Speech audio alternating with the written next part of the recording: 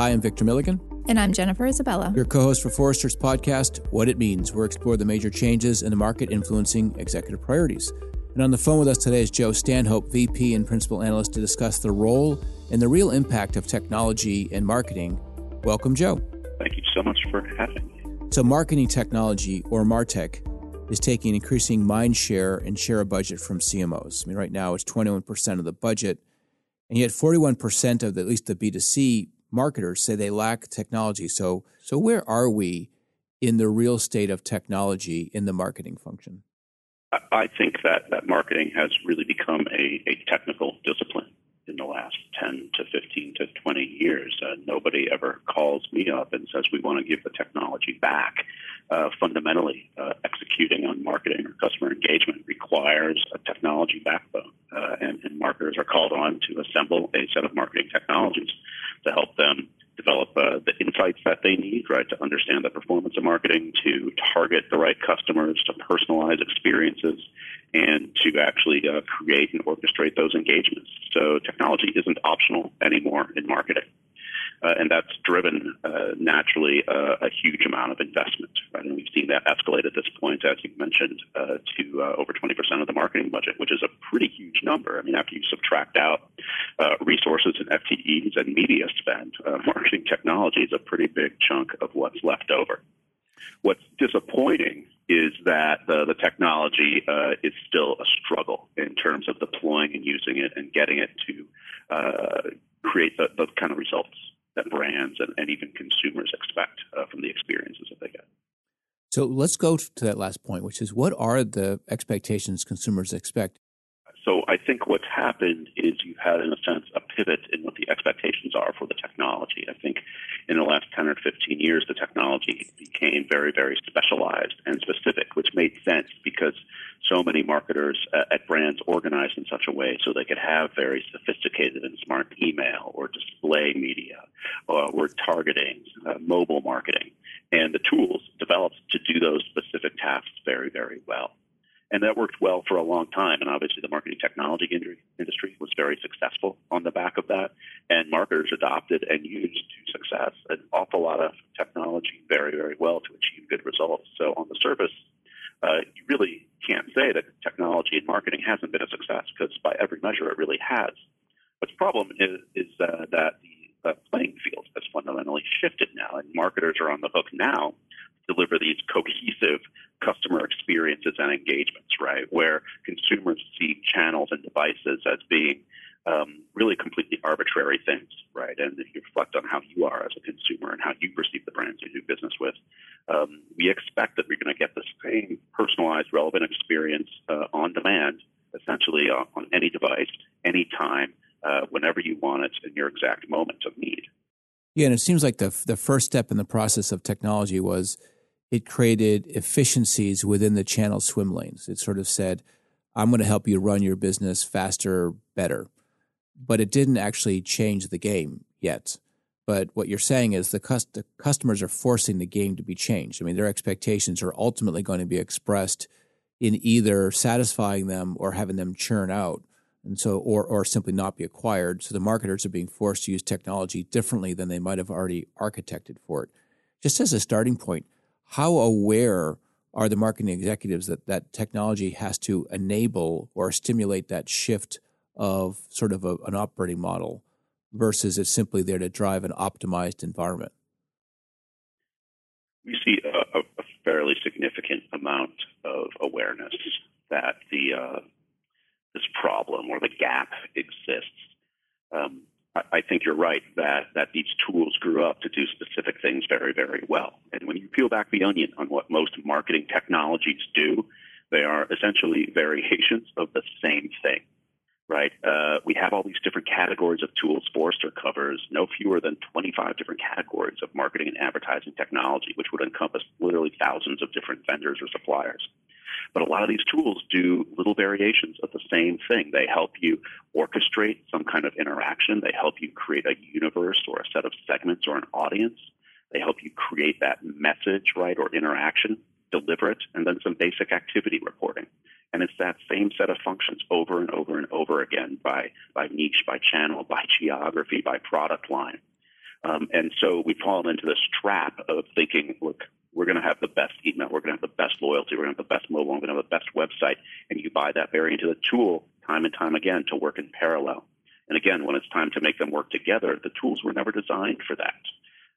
And so we've been buying technology in such a way, basically, that we're painting by numbers is the way I describe it, right? We almost have this shopping list of acronyms, and we go and we think we're going to buy each one, right? And we check them off the list, and we think that having a bucket full of this marketing technology is going to help us get the work done. But that's not enough. And marketers are aware of it because when we do surveys with buyers and users of marketing technology, they consistently tell us that despite having spent collectively tens of billions of dollars on marketing technology, they struggle with what feels like marketing 101 problems and the challenges we were talking about 15 to 20 years ago. The challenges, in a sense, haven't changed. We're still struggling to integrate online and offline marketing. We're still struggling to understand interactions across devices. We're still struggling to be fast enough and have real-time interactions, despite all of this technology. So one question I have is that, often technology sort of reflects the budget structure, the organizational structure, and the operating structure of the marketing team in this case. So if the mindset is that we still operate in channels, that the organization is still organized by channels, and the budgeting, using your example of martech and adtech, is still organized by channels, then you would expect to see that the technology is bought and sequenced in the channel structure. How much is that the technology will depend on some of the more fundamental organizational, operational changes to happen first, or is the expectation that technology is going to trigger those changes? I think you're exactly right with that thought that when you think about how we got to this point, right, it wasn't that some technology vendors decided, hey, we're going to split a bunch of stuff up, or that a bunch of channels technically demanded that they be so separate because the infrastructure, the technology was so fundamentally different. One of the things that you can very reliably say is that suppliers will always follow where there are budgets and where there are buyers, right? And Sure. So the technology followed what marketers wanted from them, right? And that isn't anyone's explicit fault. It's how the market developed. So at this point, it becomes we're actually a victim of our own success. As people wanted ultra-sophisticated email, ultra-sophisticated search marketing, the tools developed in that way. And it becomes uncomfortable today because we realize we have all these tools that have different buyers and different users and different budgets and different data and different outcomes. But it started out as a way to provide the most powerful, best, most effective marketing that brands wanted. So knowing that a channel-specific MarTech structure or technology dedicated to specific channels is not necessarily the direction we want to go in the future, how should marketing executives or marketers using that technology think, or, what is an organizing principle that they should be using to think of what that structure should be in the future? Yeah, and that's where it gets hard. We wish there was a singular, consistent, magical answer to this, and there isn't one. And it's because different brands obviously have different needs, are in different industries, different geographies, different regulatory situations, different levels of maturity. And yet marketers can't stand still, right? Sometimes I call them sharks. They always have to be moving. And that's because they have these very sophisticated, entitled, empowered consumers saying, give me amazing experiences and engagement that I expect, or I'll find someone who will. And of course, on the other hand, marketers have a CEO and a board of directors saying, we need marketing to help drive this business forward, and we need results from marketing. There isn't a free pass internally for marketing anymore either. One of the things you said that was interesting was this emphasis on experiences, because one of the dynamics that has been underway for the last several years is, in many cases, the CMO and the marketer has taken a broader role within the enterprise, which is to govern the experiences delivered to the customer, meaning marketing is not simply about customer acquisition, but increasingly about the delivery of services, the delivery of experiences for retention and loyalty and those types of things.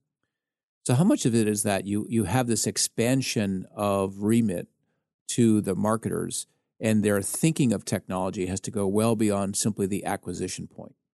Well, it certainly increases the complexity and raises the bar. I think it's driven by what consumers expect. But when the remit of marketing expands, or the expectations of collaboration across the enterprise expand, essentially everything becomes an opportunity for marketing. everything is customer engagement. In service, at the call center, a thank you receipt, every touch point, right? An email, the social interaction in the store, on the kiosk. Everything is an opportunity to engage. It doesn't necessarily have to be promotional, but everything is an engagement opportunity, and it's far more than acquisition or building a brand. Yeah. So, Jen, you said the word touch point, and I think that's one of the things that is different, which is many marketers were sort of groomed on channel management. I'll optimize the channel, but journeys transcend channels, and the touch points sort of reside in or transcend the channels as well. And so now the marketer is being asked to manage the experiences at that touch point for that person in that context. And it's much more difficult for the marketer to prescribe what the journey will be. Back in the day, a brand could do, you could call it mass marketing, but you would target a set of customers. You would, maybe take out an ad or do a television advertisement. You could reach an awful lot of people with your message very, very efficiently. And we still live with the vestiges of that today. We still talk about reach occasionally, right? That's where that came from. Mm-hmm. But that's not enough anymore. Consumers, of course, control what that customer journey is, and it's not something that the brand defines. The brand has to be ready to act consistently at any moment in any device. And when you talk about touch points, email occurs at multiple places. It can be on your phone. It could be on your computer. It could be on your work computer. It might be on a kiosk somewhere. So you don't even know where any channel is going to be picked up anymore. One of the key things here at the individual level is identity. And there have been different forms of cottage industries as it relates to managing identity across channels, whether that's ad tech, martech, or in the different channels within ad tech. Where are marketers in that thinking of sort of the upside and downside of identity? Identity is something that marketers have always done, but there's a renewed interest in it because of, as we talk about execution complexity in marketing and the expanding remit of marketing, all of those create new demands on being able to resolve the identity of the customer. And it's one of the things that's probably the most important foundational aspect of marketing, and probably one of the things we talk about the least, unfortunately, because the fundamental assumption of everything we do in marketing is that the customer will be addressable at the end of some tactic or executable that you perform with them. Brands need to start thinking about identity in a much more strategic and a much more pre-planned way. And would that be like the foundation of their tech stack almost? Yes, because you can buy all of the technology, but if you don't have the right level of identity resolution for your customers, you won't be able to generate the right kind of insights. You won't be able to execute in the right places. Yep. One of the keys to actually exploiting these massive technology investments is having the right data in the right form resolved at the right level of identity, putting a huge amount of interest in identity and, of course, in the data that surrounds it. One of the challenges is the connective tissue of data, that it does actually sit in multiple systems of record. It has different formats, syntax, and meaning. How much of the silos among the business lines within the CIO, CMO plays out if the CMO and their teams are attempting to get sort of unfettered access to all of the data that might exist across the different functions of the enterprise? There's a very human aspect to all of this. Just like technology itself doesn't fix a lot of problems all alone, never has, never will. The way we collaborate, the way we're organized, the processes we have ultimately dictate success. I haven't seen as much as a conflict between a CMO and a CIO. In my experience, honestly, those groups tend to get along reasonably well and wish to have strong collaboration and to continue to improve how they work together. What I've seen more of are the battles between business units, where you have multiple business units, perhaps in a global organization or in even a large company, national-sized company, and they have different products and different data assets. And this literally just came up for me last month, where a large consumer brand has multiple divisions, and their biggest division that has the most consumer data refuses to share their information with any other business unit. Do you think it's because they're protecting their P&L? I mean, the business units have goals and markers, and maybe not the CMO and the CIO. Well, this unit, by far, in the corporation, has the largest set of data and the most complete set of data about their customers. So everybody else in the company is craving access to this information and is looking at the potential for the company company as a whole to create a larger set of data that everybody could benefit from. I think simply it becomes a matter for them of political willpower. This largest division also happens to be extraordinarily successful right now. They're hitting their numbers quarter in, quarter out. They are crushing it. And that means that they don't have to play nicely or play by other people's rules in this company. If they don't want to share their data and they don't feel they're going to benefit as much from other divisions' data as the other divisions will benefit from theirs, they don't have the right incentive or top-down strategic pressure to participate. And so right now they have the political wherewithal to say, we're going to pass. It's also telling about generally how that company perceives customer relationships, isn't it? That the executive leadership at that company permits that to happen despite the larger good and perhaps a misunderstanding of the intellectual property that they possess in those data assets.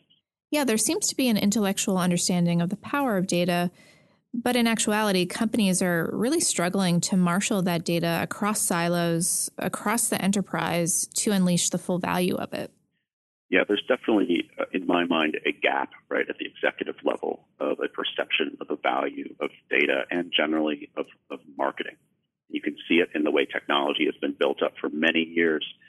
Not just that data example where divisions are able to choose who they share with internally, but you see it with technology too, where for years, divisions, geographies, groups within companies have been allowed to buy whichever marketing technology they want. There was no cohesive marketing technology strategy. And again, that is biting them now because they're finding that everybody has multiple duplicative tools, which is a huge time and resource drain for the business technology and enterprise architecture groups or the marketing technology office that actually maintains and stands these tools up.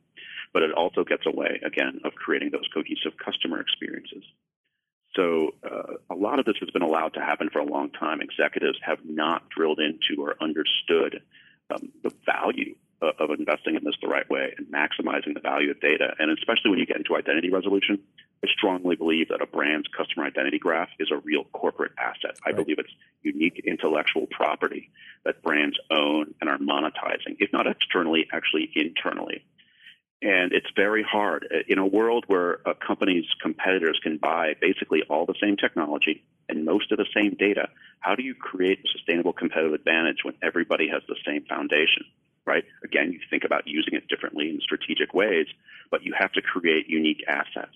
And having unique data and unique customer identity graph is extremely difficult for competitors to replicate. Well, it's provable that, you look at the firms that do well with data. They have done well in the marketplace, and you could argue that they've actually shaped the market, whether that's Google or Amazon, what have you. The provable power of data or identity graph or any ability to marshal identity and provide experiences accordingly is sort of the future for most companies. It's the backdrop for reshaping the economy towards a platform economy. Right, and I think that we've seen enough proof of that it's time for corporations to really rethink, right, how they consider their marketing and customer engagement and customer experience and how they consider the technology and data assets that they have. And that's both a top-down aspect where senior executives need to understand the value, right, and what that drives. And it's a bottom-up where the marketing leaders need to educate senior executives on the value and potential of what they're creating. So, Joe, you said an interesting word in your prior answer, which is enterprise architecture. You described marketing moving from a technology environment that was optimized to channels to one that is driving value across touch points. So how much is an architect required in marketing right now to both design this, make sense of this, and make it work? It's huge. And we absolutely believe that IT, enterprise architecture, technology resources have to be involved in the marketing technology conversations. We do not endorse in any way, shape, or form disintermediation of a company's technical resources apart from using marketing tech. Somebody needs to own marketing technology, and it needs to be properly resourced with both the marketing and the technology assets to make it work, because you are dealing with a web of technologies and a web of data underneath it. And so at minimum, even when you would have a situation where marketing has a formal marketing technology office where they are relatively self-sufficient at managing and standing up and using their technology, you still need to be working with BT or IT or enterprise architecture to make the data assets across the corporation available. Yeah, and also to facilitate experiences across those things that are part of the customer journey. And privacy considerations as well. So we talked about a lot of the evolution to where we are right now, and so we sort of surmised that there's going to have to be a shift in mindset, a shift in operations, and then tech is there. It can allow for graceful journeys across touch points and experiences that help differentiate the firm and all that stuff. The one question you'd have is that we're seeing a greater role or a greater import in the marketplace of artificial intelligence, and now with the release of Apple new iPhone, which is the larger and more mainstream role of augmented reality. So how much of these other technologies are coming in influencing how the CMOs think about technology or the pace of their technology evolution? Well, I think there's two factors in there if you unpack the question. I think one, you have a general acceleration of Internet of Things and consumer technologies like the new iPhones. And it's not exclusive to iPhones by any means. Think of, say, Nest and some home automation products, where you have a general explosion in the sophistication of those devices, the kind of identity information and data that those devices generate, and the opportunities that they create for brands to engage with customers in certain ways. So that creates one, massive opportunity, but two, also a lot of complexity because marketers, CX professionals, already very busy with day jobs, and it's hard to keep up with the constant aggressive development of new, better, faster, more ways to engage, which is really what you see with iPhone and other developments. And the great irony in the sky is that the same hype that is driving artificial intelligence and blockchain and Internet of Things and AR are from marketers who themselves are struggling with how to manage against that hype. You know, where do I make that decision and when do I place those bets is sort of an irony in the sky to me. And that's the second factor, is the entrance of artificial intelligence technologies into business technology and into marketing technology specifically, where certainly discussion of AI is very, very hot right now. It's one of the absolute top inquiries that I get from Forrester clients is to talk about that. Smaller and very, very large sophisticated companies alike, because there's been so much hype about it. And that is frustrating. I actually actively counsel our clients to ignore the hype and try not to take it too seriously, because I'm worried that people are going to burn out on it, like we've seen hype go the wrong way and possibly jump the shark on so many business trends before. I actually believe artificial intelligence is going to have a huge impact on marketing. And what scares me is if the hype turns too many people off, right? We won't be able to make the most of it. So, Joe, in your conversations with CMOs and marketing leadership, how tuned are they to the fact that they could get stuck in a vendor stack, dedicated to one vendor, whether that's Oracle or Adobe or others? This is an idea that comes up periodically, and the fear, basically, of some kind of lock-in. And you are talking about making pretty substantial commitments to a supplier for one or multiple products for a period of time. And replatforming some of these offerings is challenging, right? It's risky, it's expensive, it's time-consuming. So marketing technology tends to favor the incumbent on the vendor side. Unless something is very seriously wrong, a lot of times it doesn't make sense to swap out vendors. So there is a fear of that occasionally. I think that is overwhelmed or substantially diminished in today's environment because brands are working so hard just to keep up. I also believe that the concern about lock-in or issues with being overly committed to any single vendor is diminished in the marketing world because that pales in comparison to many marketers' concerns about the duopoly of Google and Facebook and how those companies control data and customer eyeballs. So the technology honestly takes a seat behind about larger concerns about the media and the social ecosystem. Mm-hmm. So, Joe, we started this conversation saying technology has already taken a very significant role in marketing. Now, albeit it's sort of codified existing operations and changes need to be made, but nonetheless, technology is a big part of the puzzle today. And if you look at AI or AR or even just identity resolution, a much bigger part of the puzzle going forward. So what is the big advice to CMOs who have to think of this architecturally, from an experience standpoint, and from the standpoint of customer acquisition and the delivery of value so that customers stay for the long haul? What does it mean to the CMO? Well, I don't think that the CMO needs to be a technologist. And most CMOs today at large corporations are not.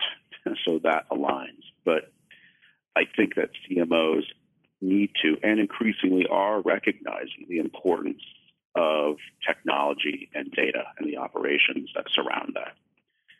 And so that recognition, the willingness to go to the board and the CEO and to budget, right, for and go to bat for getting the right technical resources and capabilities and tech itself is a really critical role that the CMO plays.